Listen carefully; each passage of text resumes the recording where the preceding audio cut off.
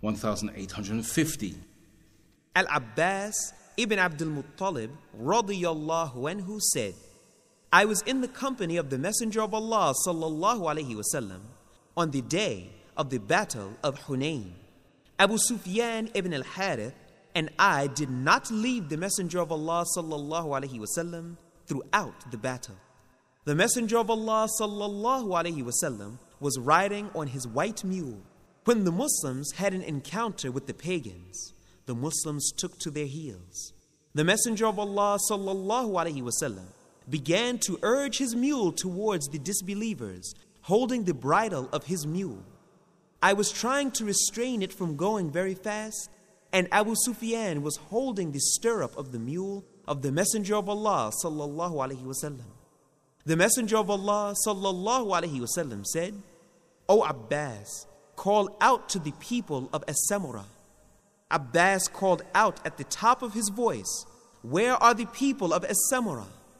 Abbas said, As soon as they heard my voice, they rushed towards the Prophet sallallahu alaihi wasallam like a cow turning towards her calf. They were shouting, Here we are. Soon they began to fight the infidels. Then there was a call for Ansar. Those who called out to them shouted, O you, the people of Ansar! O you, the people of Ansar! They ended their call at Banu al-Harith ibn al-Khazraj. The Messenger of Allah sallallahu alaihi wasallam, who was riding on his mule, looked at their fight with his neck stretched forward, and he said, This is the time when the fight is raging hot. Then the Messenger of Allah sallallahu alaihi wasallam took pebbles and threw them in the face of the disbelievers. He said, By the Lord of Muhammad, the disbelievers will be defeated. I continued to watch until I found that their force was subdued and they began to retreat. Collected by Muslim. Commentary. 1. Here is the factual proof of the bravery and greatness of the Prophet sallallahu alaihi wasallam. We see that initially when the companions were perturbed and they scattered here and there, he alone continued his march towards the enemy. He did not feel even the slightest fear or worry. In the end, his steadfastness compelled others to return and fight the enemy. 2. In fact, they had not receded far. They had got confused for a while. The reason for this confusion was the continuous and sudden volley of arrows, which was quite unexpected for them. However, at the call of Al-Abbas radiyallahu anhu, they at once turned back to fight.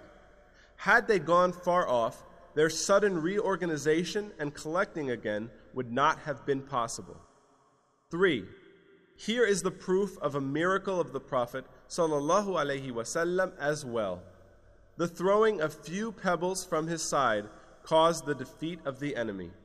4. Here the Muslims were taught a lesson that the real power in the battlefield is the strength of belief and the help of Allah. The position of the armaments and other things is secondary. So one should not depend on these means and resources alone. Otherwise, one will certainly face defeat in spite of large numbers of soldiers and better means, as happened initially in the Battle of Hunayn. The trust should be on Allah and His special help. His will alone is the deciding factor in every matter. 1851.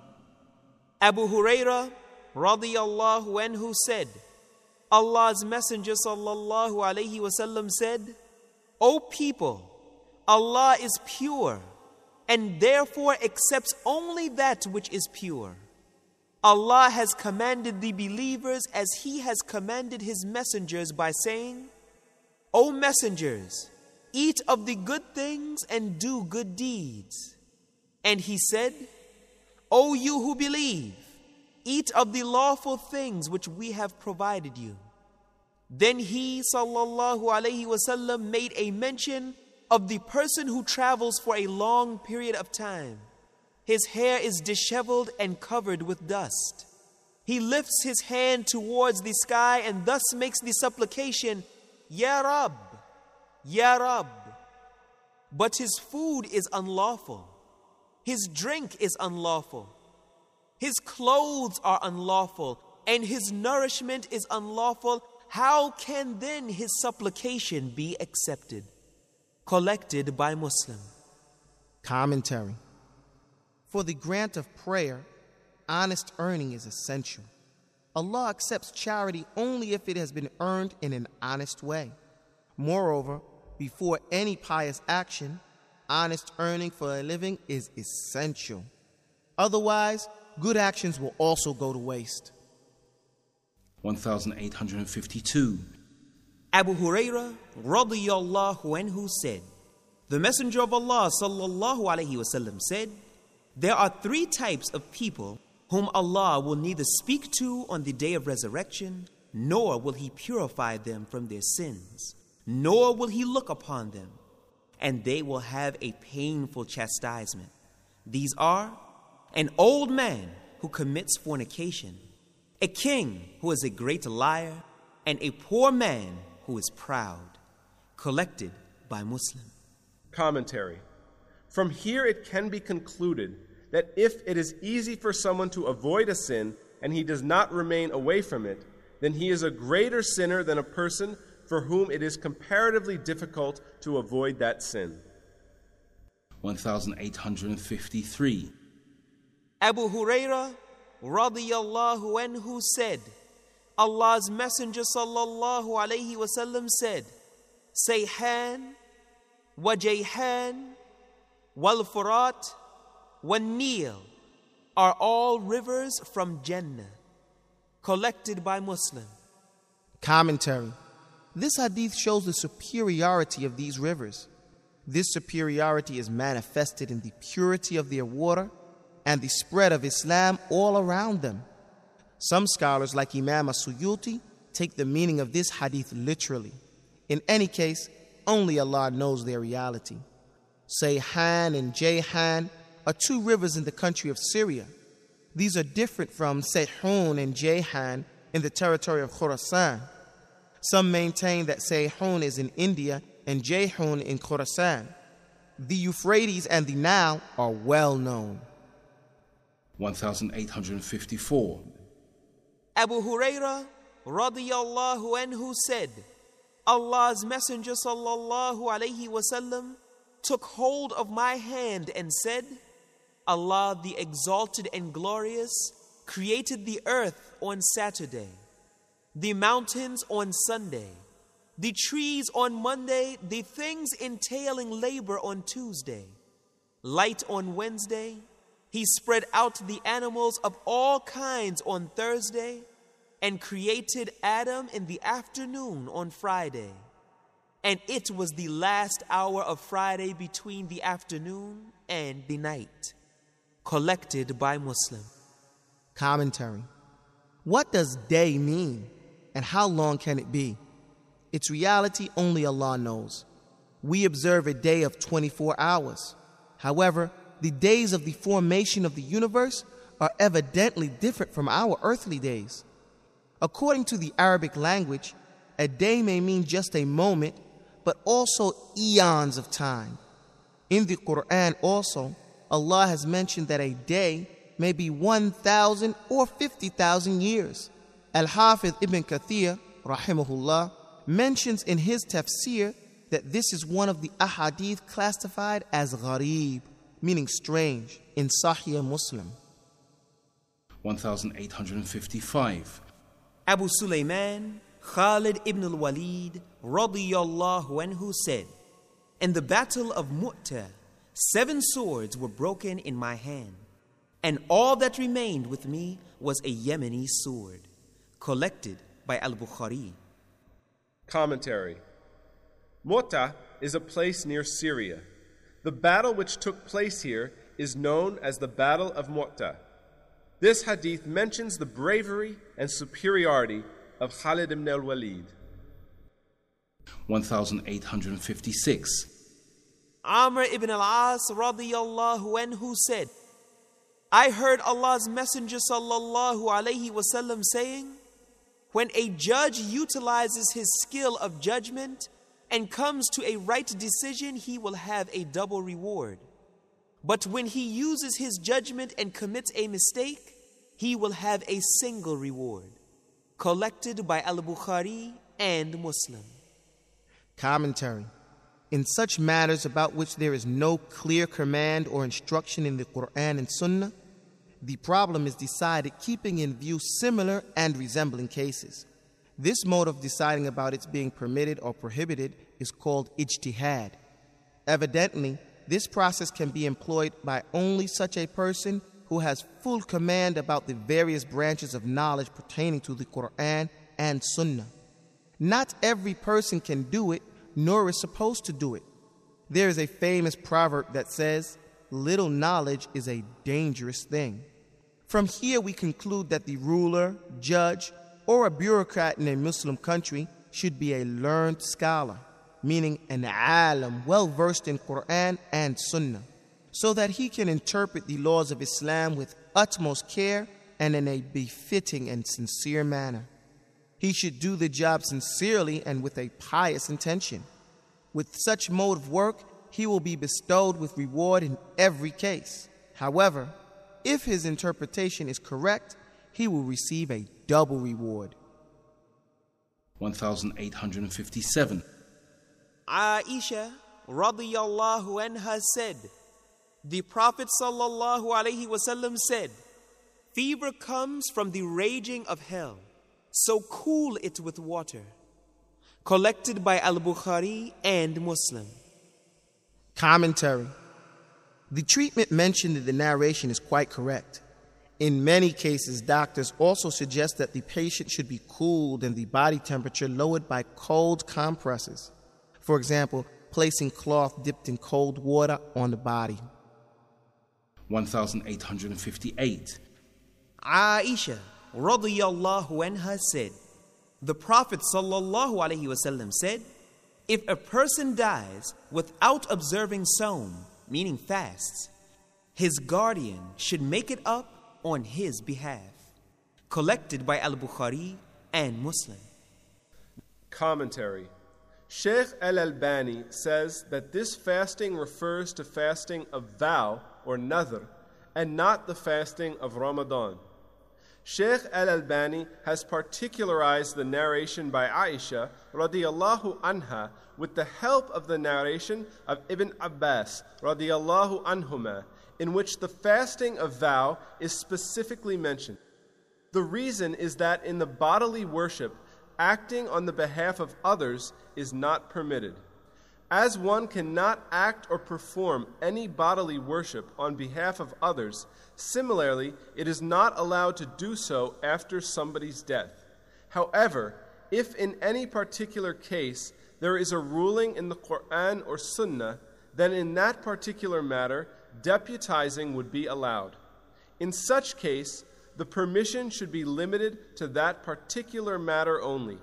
For example, it is specifically mentioned in the Hadith that the wali, that is, the guardian or inheritor of the dead person, can observe the fasting of vow taken by the deceased person to Allah.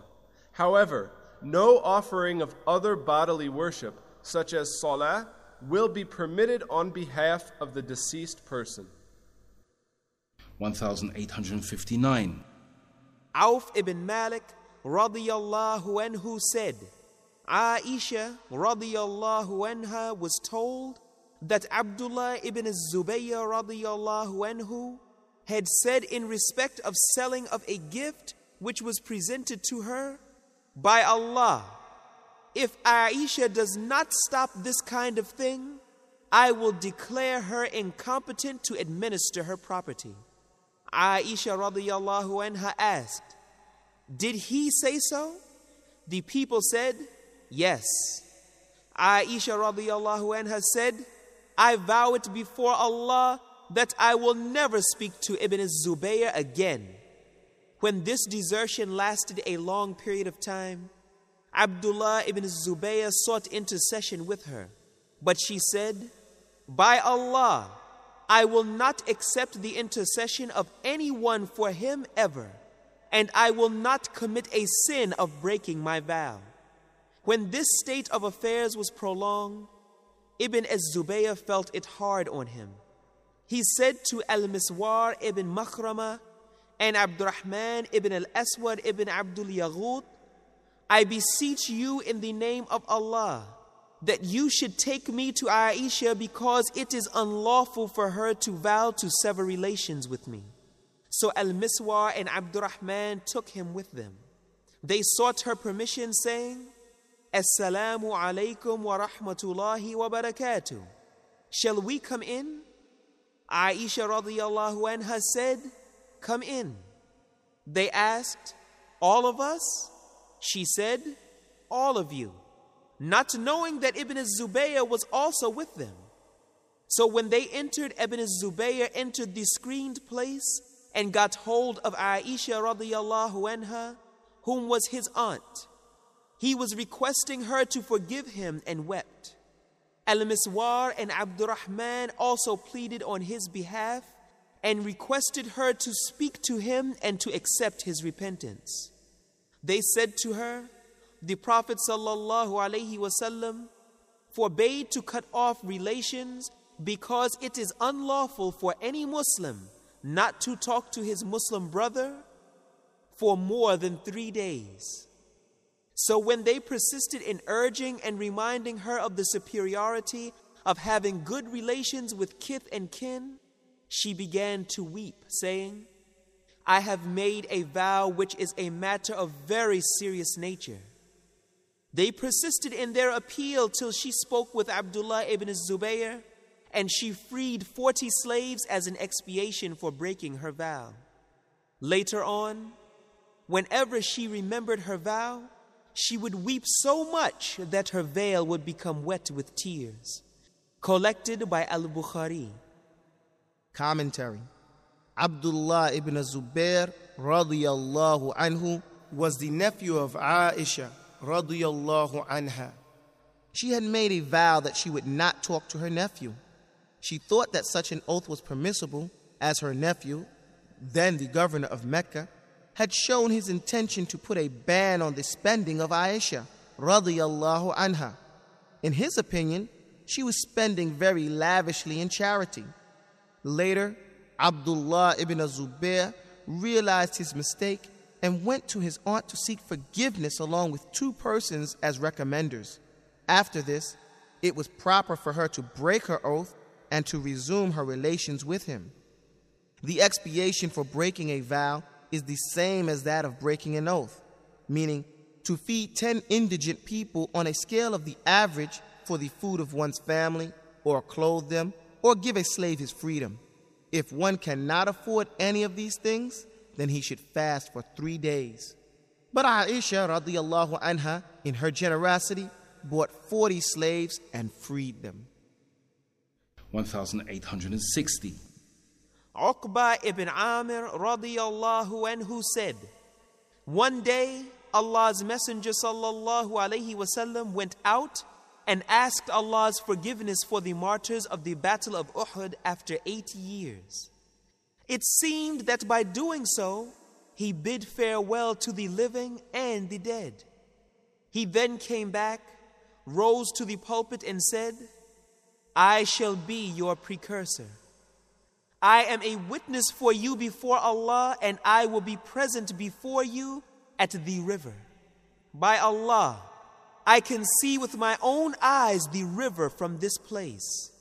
I am not afraid that you will associate anything with Allah in worship after me, but I am afraid that you will vie with one another for the life of this world. The narrator said, it was the last time that I saw Allah's Messenger sallallahu alayhi wasallam. Collected by Al-Bukhari and Muslim. Commentary. This hadith highlights the following points. Number 1, Hawdul Kawthar exists.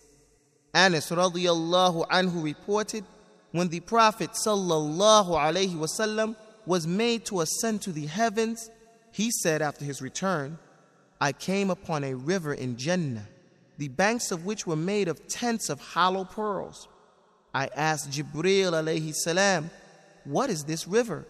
He replied, "This is the Kawthar." Number 2, warning against vying with one another for the world. Number 3, the permissibility of visiting the graves of the Muslims and praying for them. 1861. Abu Zayd Amr ibn Akhtab al-Ansari radiyallahu anhu said, the Messenger of Allah sallallahu alayhi wasallam led us in the morning, meaning Fajr prayer, and he ascended the pulpit and addressed us until it was the time for the Dhuhr prayer. He then came down the pulpit and led us in Salah. Again, he ascended and addressed us until it was time for the Asr prayer. He then again came down, led us in Salah, and again ascended the pulpit and addressed us until sunset. He informed us of everything that lay hidden in the past and what will happen in the future. And the most learned amongst us is the one who has preserved it in his memory. Collected by Muslim. Commentary. Future events refer to happenings and incidents which will occur near the end of the world prior to the day of resurrection. 1862. Aisha radiyallahu anha said, the Prophet sallallahu alayhi wasallam said, he who vows to obey Allah should obey him, but he who vows to disobey Allah should not disobey him. Collected by Al-Bukhari. Commentary. This hadith makes it clear that if someone vows to do a righteous deed, he should keep his vow. But if he vows to commit a sin, he should break his vow. 1863. Sharik radiyallahu anha said, the Messenger of Allah sallallahu alayhi wasallam ordered me to kill the chameleon. He also said it blew fire on the Prophet Ibrahim alayhi salam. Collected by Al-Bukhari and Muslim. 1864. Abu Hurairah radiyallahu anhu said, the Messenger of Allah sallallahu alayhi wasallam said, he who kills a chameleon at the first blow, such and such number of good deeds will be awarded to him. Whoever kills it at the second blow, such and such number of merits will be recorded for him. And if he kills it at the third blow, he will get such and such merits. Another narration is, the Messenger of Allah sallallahu alaihi wasallam said, if anyone kills a chameleon with the first blow, 100 good deeds will be recorded for him. Less than that will be recorded for him if he kills it at the second blow, and still less rewards will be recorded for him if he kills it at the third blow. Collected by Muslim. Commentary. Here it is mentioned that the killing of a chameleon in one stroke is very commendable. Similar is the case of killing of other harmful insects and reptiles such as scorpions and snakes. This shows that even a slight help in good or bad actions will be counted and rewarded or punished as the case may be. The matter of quantity is not so important, but the real thing is the intention and real motive. It could be that the chameleon did, in fact, blow fire on Ibrahim, or it could be that it simply refers to the chameleon's harmful nature to human beings. Allah knows best. 1865. Abu Hurairah radiyallahu anhu said, the Messenger of Allah sallallahu alaihi wasallam said, a man from amongst the people before you said, indeed, I will give in charity. So he took his sadaqah out and placed it in a thief's hand. In the morning, the people were talking about this incident and said, sadaqah was given to a thief last night. The man said, O Allah, praise be to you. I have given sadaqah to a thief. Indeed, I will give in charity. So he took his sadaqah out and he placed it in a prostitute's hand. In the morning, the people were talking about this incident and said, sadaqah was given to a prostitute last night. On hearing this, the man said, praise be to you, O Allah. I gave sadaqah to a prostitute. Indeed, I will give in charity." So he took his sadaqah out and placed it in a rich man's hand. In the morning, the people were talking about this incident and said, "Sadaqah was given to a rich man last night." The man said, "O Allah, praise be to you for helping me give charity to a thief, a prostitute, and a rich man."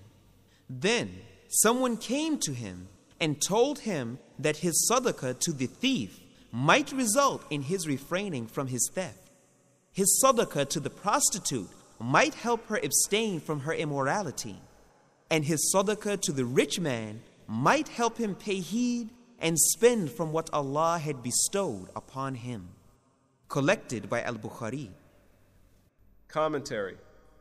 If the intention of the person giving away something in charity is good, it will be accepted and rewarded by Allah, even though it may be given to an undeserving person. However, it is better to give charity to deserving, pious people. 1866.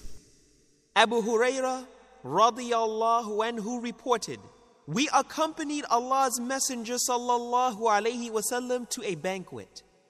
The meat of the forearm was presented to him as he was very fond of it. Allah's Messenger sallallahu alayhi wasallam ate a morsel of it and said, 'I will be the master of all the people on the day of resurrection.' Do you know why? Allah will gather all human beings, past and present generations, on the same ground, so that the announcer may be able to make them all hear his voice, and the onlookers may be able to see all of them. The sun will come very close to the people. They will suffer such distress and trouble as they will not be able to bear. Then the people will say, 'Do you see our miserable condition? You should look for someone who can intercede for you with your Lord.' Some people will say to the others, 'Go to your father Adam.' So they will go to Adam and say to him, 'You are the father of mankind. Allah created you with His own hand and breathed into you of His Spirit, ordered the angels to prostrate before you, and made you dwell in Jannah. So please intercede for us with your Lord. Do you not see our miserable condition?' Adam will say, 'Today my Lord has become so angry as he has never been before, nor will he ever become angry after this. He forbade me to approach the tree, but I disobeyed him. I am worried about myself. Go to someone else. Go to Nuh.' They will come to Nuh and say to him, 'O Nuh, you are the first of Allah's messengers to the people on the earth, and Allah has named you a grateful slave. Please intercede for us with your Lord. Do you not see our miserable condition?' He will say, 'Today my Lord has become so angry as he has never been before, nor will he become angry hereafter. I was granted the right to make one definitely accepted supplication. I availed of this opportunity and made it against my nation. I am worried about myself. Go to someone else. Go to Ibrahim.' They will go to Ibrahim and say to him, 'O Ibrahim, you are Allah's messenger and the intimate friend of Allah from among the people of the earth. So please intercede with us with your Lord. Don't you see our miserable condition?' He will say to them, 'Today my Lord has become so angry as he has never been before, nor will he ever be so hereafter.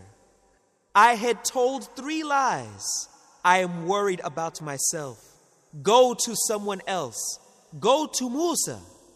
The people will then go to Musa and say to him, 'Ya Musa, you are Allah's messenger, and Allah gave you superiority above the others with His message and with His direct talk to you. So intercede for us with your Lord. Do you not see our miserable condition?' Musa will say, Today my Lord has become so angry as he has never been before, nor will he ever be hereafter. I killed a man whom I had not been ordered to kill. I am worried about myself. Go to someone else. Go to Isa. So they will go to Isa and say to him, O Isa, you are Allah's messenger and his word which he bestowed on Maryam, and a spirit created by him. And you talked to the people while you were in the cradle. Please intercede for us with your Lord. Do you not see our miserable condition? Isa will say, Today my Lord has become so angry as he has never been before, nor will he ever be like this hereafter. Isa will not mention any sin, but he will say, I am worried about myself. Go to someone else. Go to Muhammad. Another narration is, Allah's Messenger sallallahu alaihi wasallam said, Go to someone else. Go to Muhammad sallallahu alaihi wasallam. So they will go to Muhammad sallallahu alaihi wasallam. And in another narration, Allah's Messenger sallallahu alaihi wasallam said, They will come to me and say, O Muhammad, you are Allah's messenger and the last of the prophets, and Allah has forgiven your past and future sins. Please intercede for us with your Lord. Do you not see our miserable condition? Allah's Messenger sallallahu alaihi wasallam added, Then I will proceed under Allah's throne and fall down in prostration before my Lord. Then he will bestow upon me knowledge of such praises and glorifications to him as he has never bestowed upon anybody else before me. Then I will be addressed, O Muhammad, raise your head. Ask and your request will be granted. Intercede and your intercession will be accepted. So I will raise my head and say, My followers, O my Lord, my followers. O my Lord, my followers, O my Lord. It will be said, O Muhammad, admit into Jannah such people as will not be called to account through the right gate of Jannah. The rest of them will be admitted along with the rest of mankind through the various gates of Jannah. Allah's Messenger sallallahu alaihi wasallam further said, By him in whose hand is my soul, the distance between every two sides of the gates of Jannah is like the distance between Mecca and Hajar, or that between Mecca and Busra, meaning Syria, collected by Al-Bukhari and Muslim. Commentary. Number 1, Hajar is a town in Bahrain, and Busra is a city in Harran, which is situated in the south of Damascus. This means that each of the gates of Jannah would be so broad that the distance between its two sides would be thousands of miles. Number 2, in this narration, the greatness and superiority of the Prophet sallallahu alaihi wasallam has been described. On the day of resurrection, when the great prophets would not dare to speak or request leniency for mankind, only Muhammad sallallahu alaihi wasallam would intercede for the people and request for mercy by the permission of Allah. The first request which he will make would be that accountability would be started so that the people may be freed as soon as possible from the hardships and troubles of the day of resurrection. This part of the hadith has not been mentioned in this narration, but it has been described in other narrations. This would be a general request. The second intercession would be for his own ummah. This will take place in several stages. Here, the first stage has been mentioned. In this stage, Allah will send those people to Jannah whose accountability will not be necessary. The next stage would be when the sinners among the believers would have completed their period of punishment in hell, and then Allah would send them to Jannah upon the intercession of the Prophet sallallahu alaihi wasallam. Other prophets will seek to be excused from recommending or advocating because of some of their slips. The real reason for this attitude of theirs is that they are on such a high pedestal of greatness and piety that even a slight slip of theirs which does come under the boundary of unworthiness, would be felt by them to be very significant. This is just like the proverb which says that even the nice action of the pious ones are considered to be the blemishes and defects for the friends of Allah. Similar is the case with the prophets. They excuse themselves from advocating their case before Allah because of their insignificant slips. Number 3, special reference may be made of the 3 statements of the Prophet Ibrahim, which were apparently not according to the outward facts. So they have been described as not factual. In reality, they were not misstatements, but only a way of convincing the people about the basic universal truth and making them realize their misunderstandings. These 3 are mentioned in a long hadith narrated on the authority of Abu Hurairah radiyallahu anhu. Ibrahim alayhi salam did not tell a lie except on 3 occasions. Twice for the sake of Allah when he said, I am sick. And he said, I have not done this, but the big idol had done it. And the third was that while Ibrahim and Sarah, his wife, were going on a journey, they passed by the territory of a tyrant from amongst the tyrants. Someone said to the tyrant, this man, meaning Ibrahim, is accompanied by a very charming lady. So he sent for Ibrahim and asked him about Sarah, saying, who is this lady? Ibrahim said, she is my sister. Ibrahim went to Sarah and said, O Sarah, there are no believers on the surface of the earth except you and I. This man asked me about you, and I told him that you are my sister. So do not contradict my statement. The idolaters invited Ibrahim to join them in their celebrations outside the city, but he refused, claiming that he was sick. When he was left alone, he came to their idols and broke them.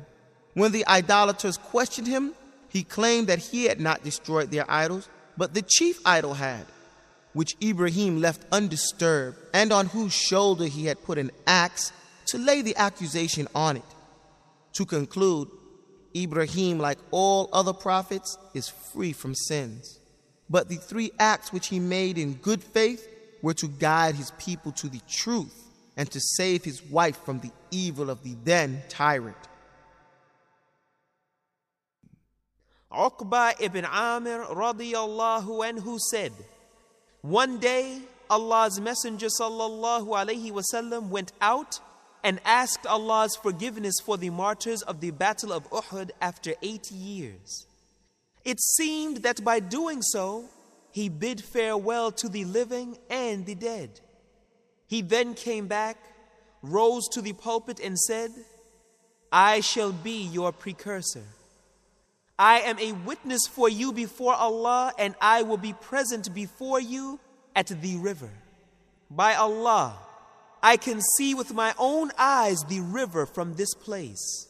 I am not afraid that you will associate anything with Allah in worship after me, but I am afraid that you will vie with one another for the life of this world. The narrator said, it was the last time that I saw Allah's Messenger, sallallahu alayhi wasallam. Collected by Al-Bukhari and Muslim. Commentary. This hadith highlights the following points. Number 1, Hawdul Kawthar exists. Anas radiyallahu anhu reported, when the Prophet sallallahu alayhi wasallam was made to ascend to the heavens, he said after his return, I came upon a river in Jannah, the banks of which were made of tents of hollow pearls. I asked Jibreel alayhi salam, what is this river? He replied, this is the Kawthar. Number 2, warning against vying with one another for the world. Number 3, the permissibility of visiting the graves of the Muslims and praying for them. 814. Aisha radiyallahu anha said, the Prophet sallallahu alayhi wasallam said, he who vows to obey Allah should obey him, but he who vows to disobey Allah should not disobey him. Collected by Al-Bukhari. Commentary. This hadith makes it clear that if someone vows to do a righteous deed he should keep his vow. But if he vows to commit a sin, he should break his vow. 815.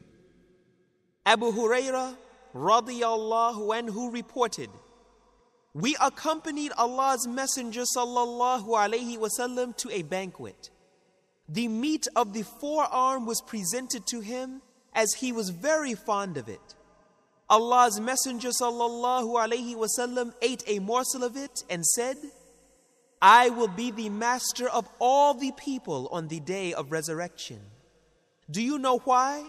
Allah will gather all human beings, past and present generations, on the same ground, so that the announcer may be able to make them all hear his voice, and the onlookers may be able to see all of them. The sun will come very close to the people. They will suffer such distress and trouble as they will not be able to bear. Then the people will say, do you see our miserable condition? You should look for someone who can intercede for you with your Lord. Some people will say to the others, go to your father Adam. So they will go to Adam and say to him, you are the father of mankind. Allah created you with his own hand and breathed into you of his spirit, ordered the angels to prostrate before you and made you dwell in Jannah. So please intercede for us with your Lord. Do you not see our miserable condition? Adam will say, today my Lord has become so angry as he has never been before, nor will he ever become angry after this. He forbade me to approach the tree, but I disobeyed him. I am worried about myself. Go to someone else. Go to Nuh. They will come to Nuh and say to him, O Nuh, you are the first of Allah's messengers to the people on the earth, and Allah has named you a grateful slave. Please intercede for us with your Lord. Do you not see our miserable condition? He will say, today my Lord has become so angry as he has never been before, nor will he become angry hereafter. I was granted the right to make one definitely accepted supplication. I availed of this opportunity and made it against my nation. I am worried about myself. Go to someone else. Go to Ibrahim. They will go to Ibrahim and say to him, O Ibrahim, you are Allah's messenger and the intimate friend of Allah from among the people of the earth. So please intercede with us with your Lord. Don't you see our miserable condition? He will say to them, today my Lord has become so angry as he has never been before, nor will he ever be so hereafter. I had told 3 lies. I am worried about myself. Go to someone else. Go to Musa. The people will then go to Musa and say to him, Ya Musa, you are Allah's messenger, and Allah gave you superiority above the others with his message and with his direct talk to you. So intercede for us with your Lord. Do you not see our miserable condition? Musa will say, today my Lord has become so angry as he has never been before, nor will he ever be hereafter. I killed a man whom I had not been ordered to kill. I am worried about myself. Go to someone else. Go to Isa. So they will go to Isa and say to him, O Isa, you are Allah's messenger and his word which he bestowed on Maryam, and a spirit created by him. And you talked to the people while you were in the cradle. Please intercede for us with your Lord. Do you not see our miserable condition? Isa will say, today my Lord has become so angry as he has never been before, nor will he ever be like this hereafter. Isa will not mention any sin, but he will say, I am worried about myself. Go to someone else. Go to Muhammad. Another narration is, Allah's Messenger sallallahu alayhi wasallam said, "Go to someone else, go to Muhammad sallallahu alayhi wasallam." So they will go to Muhammad sallallahu alayhi wasallam.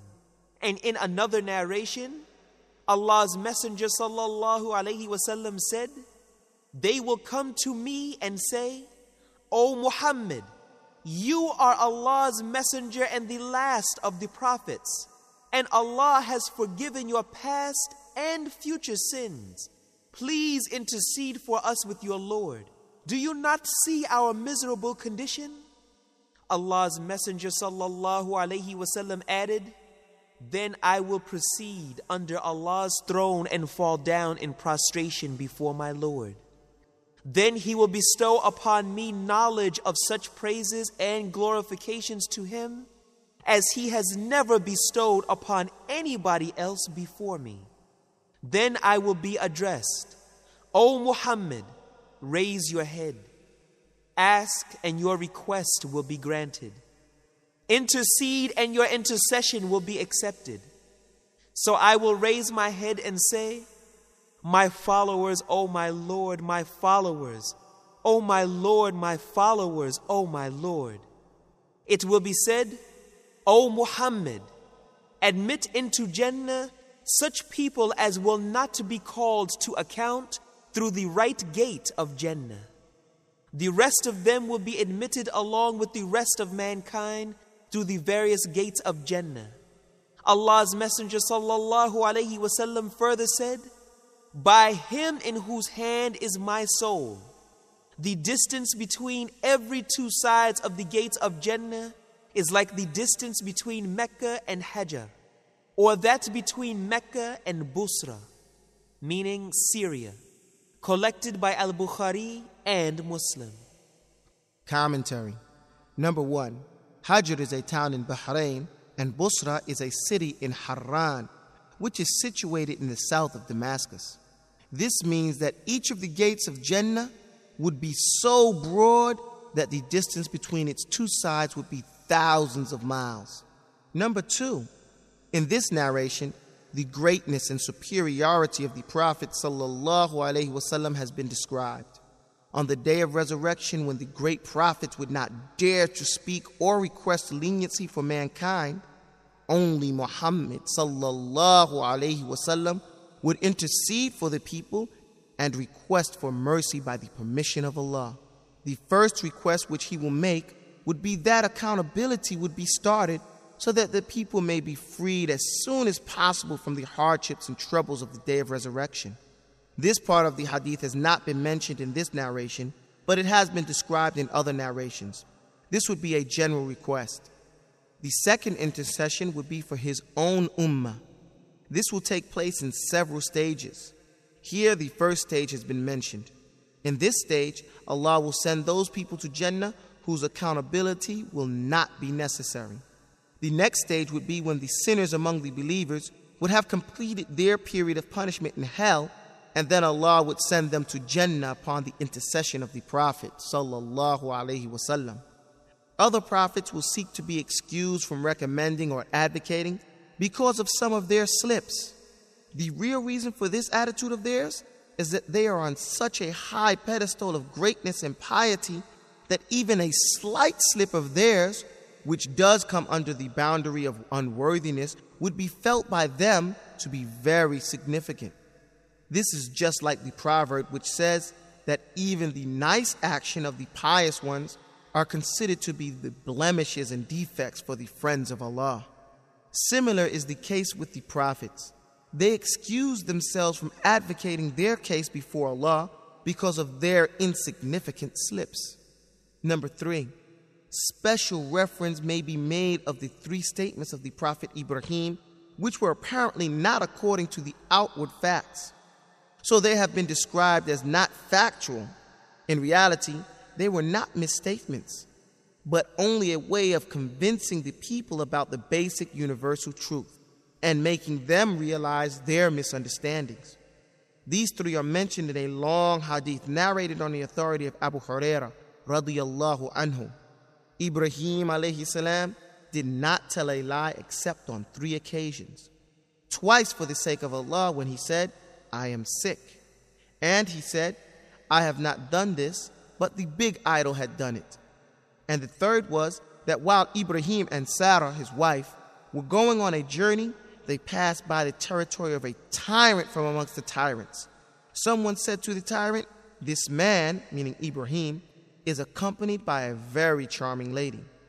So he sent for Ibrahim and asked him about Sarah, saying, who is this lady? Ibrahim said, she is my sister. Ibrahim went to Sarah and said, O Sarah, there are no believers on the surface of the earth except you and I. This man asked me about you, and I told him that you are my sister. So do not contradict my statement. The idolaters invited Ibrahim to join them in their celebrations outside the city, but he refused, claiming that he was sick. When he was left alone, he came to their idols and broke them. When the idolaters questioned him, he claimed that he had not destroyed their idols, but the chief idol had, which Ibrahim left undisturbed, and on whose shoulder he had put an axe to lay the accusation on it. To conclude, Ibrahim, like all other prophets, is free from sins. But the three acts which he made in good faith were to guide his people to the truth and to save his wife from the evil of the then tyrant. 1867.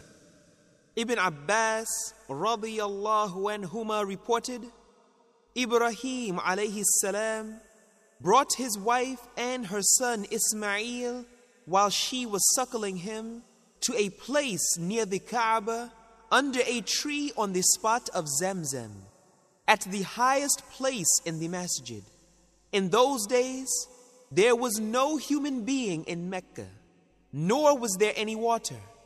So he made them sit over there and placed near them a leather bag containing some dates and a small water skin containing some water, and set out homeward. Ismail's mother followed him, saying, O Ibrahim, where are you going? Leaving us in this valley where there is no person whose company we may enjoy, nor is there anything to enjoy. She repeated that to him many times, but he did not look back at her. Then she asked him, Has Allah commanded you to do so? He said, Yes. She said, Then he will not neglect us. She returned while Ibrahim proceeded onwards. Having reached the Thaniya, where they could not see him, he faced the Kaaba, raising both his hands, and supplicated, O our Lord, I have made some of my offspring to dwell in an uncultivable valley by your sacred house in order, O our Lord, that they may perform as salah. So fill some hearts among men with love towards them, and O Allah, provide them with fruits so that they may give thanks. Ismail's mother went on suckling Ismail and drinking water which she had. When the water in the water skin had all been used up, she became thirsty, and her child also became thirsty. She started looking at Ismail tossing in agony.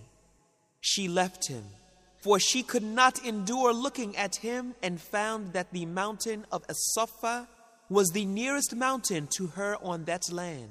She stood on it and started looking at the valley keenly, so that she might see somebody, but she could not see anybody.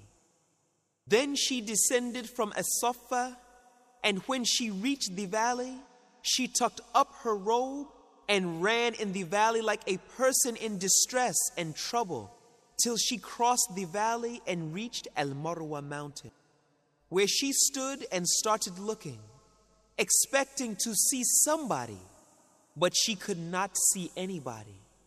She repeated that running between As-Safa and Al-Marwa 7 times. Ibn Abbas radiyallahu anhuma related, the Prophet sallallahu alaihi wasallam said, This is the source of the tradition of the sa'i, or the going of people between the 2 mountains. When she reached Al-Marwa for the last time, she heard a voice and she exclaimed, "Shh!" silencing herself, and listened attentively.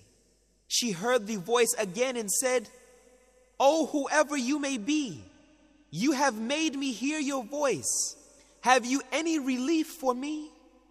And behold, she saw an angel at the place of Zamzam digging the earth with his heel or with his wing till water flowed out from that place. She started to make something like of a basin around it. Using her hands in this way, she began to fill her water skin with water with her hands. And the water was flowing out until she had scooped some of it. The Prophet ﷺ further said, "May Allah bestow mercy on Ismail's mother. Had she let the Zamzam flow without trying to control it while filling her water skin, Zamzam would have been a stream flowing on the surface of the earth." The Prophet ﷺ added, "Then she drank water and suckled her child. The angel said to her, 'Do not be afraid of being neglected, for this is the site on which the house of Allah will be built by this boy and his father, and Allah will never neglect his people.'" The house of Allah, meaning the Kaaba, at that time was on a high place resembling a hillock, and when torrents came, they flowed to its right and left. She continued living in that way till some people from the tribe of Jurham passed by her and her child, as they were coming from the direction of Kada, in the lower part of Mecca, where they saw a bird that had a habit of flying around water and not leaving it.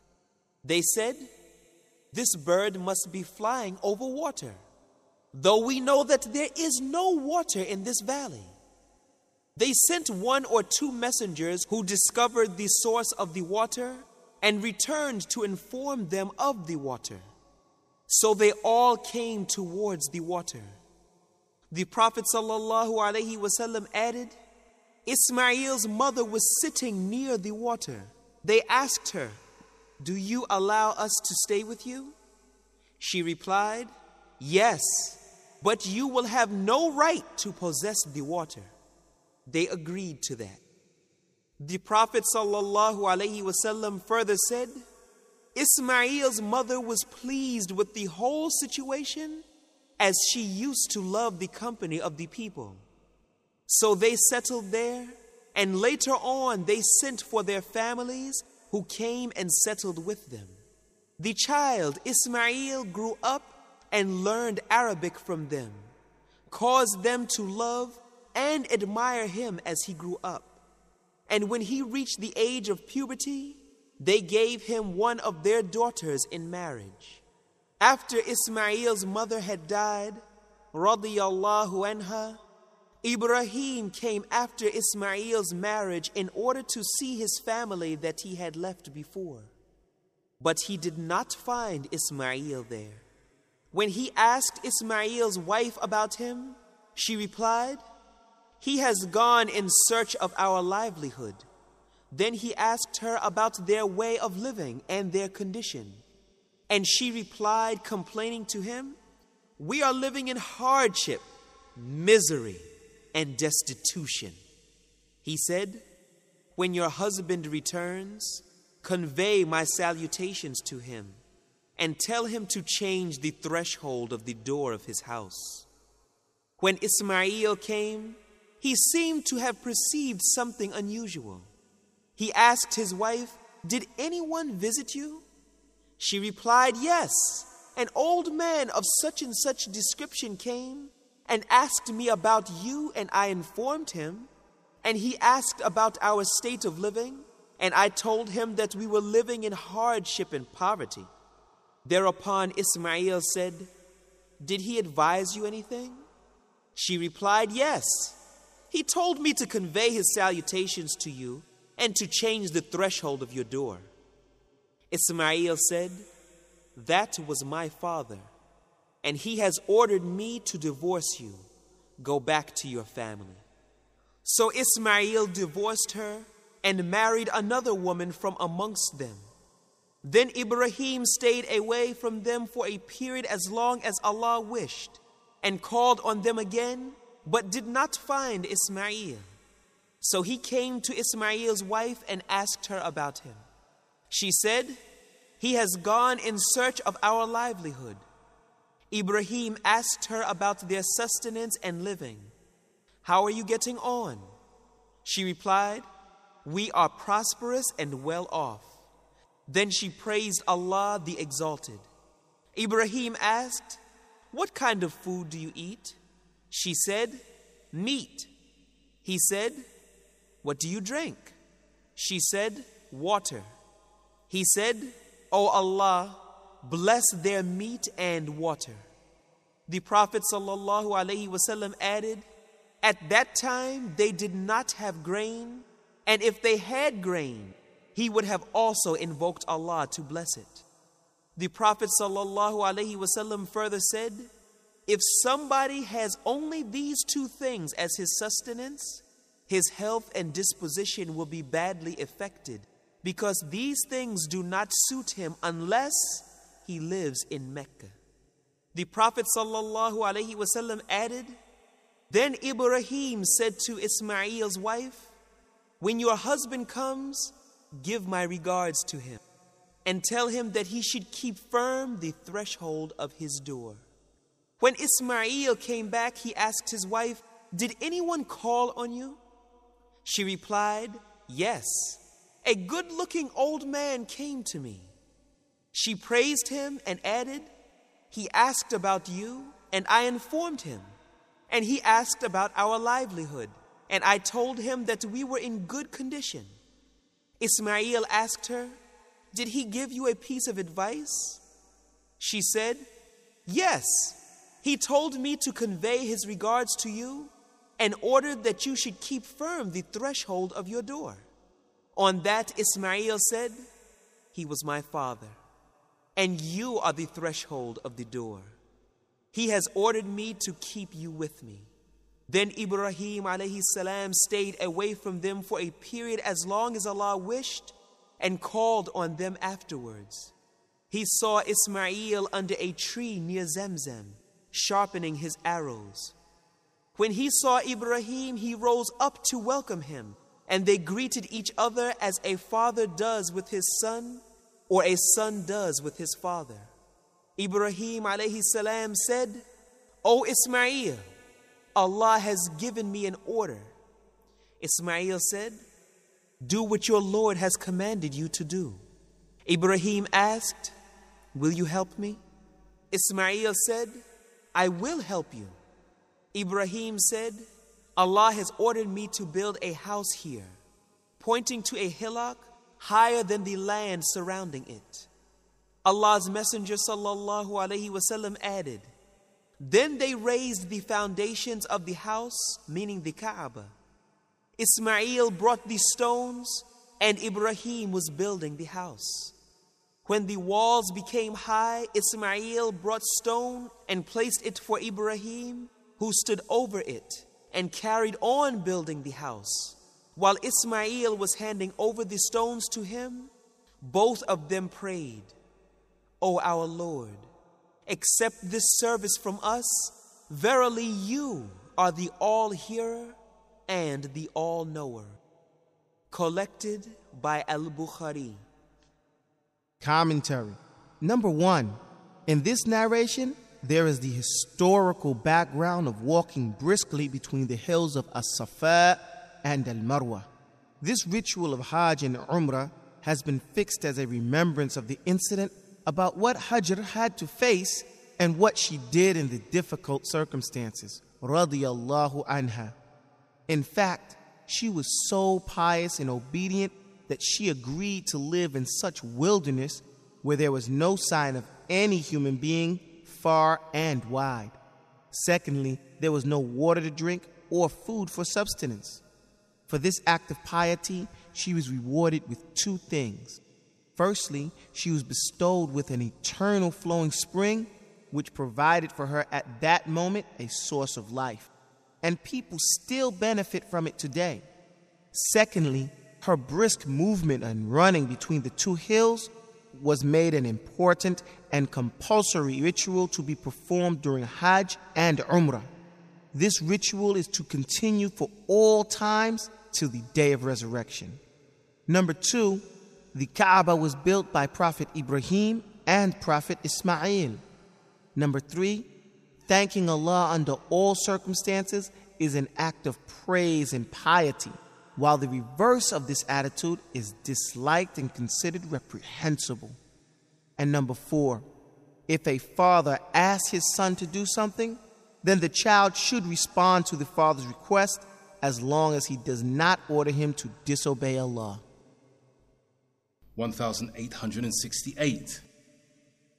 Sa'id ibn Zayd radiyallahu anhu reported, I heard Allah's Messenger sallallahu alayhi wasallam saying, truffle is a species of al-manna, and their water cures eye diseases. Collected by Al-Bukhari and Muslim. Commentary. Al-manna is the famous kind of food which Allah bestowed upon Bani Israel. Al-salwa was a kind of bird resembling the quail. It was slaughtered and then eaten. Al-manna was a sweet substance which appeared on the trees or stones. It was sweet like honey, and after drying, it took the form of gum. According to others, it was honey or sweet water. The truffle is similar to al-manna. This means that as Bani Israel was given food without toil, so we find truffle in nature without effort. The juice of a truffle is useful in curing some diseases of the eye. This prescription was suggested by the Prophet sallallahu alaihi wasallam. It is surely beneficial.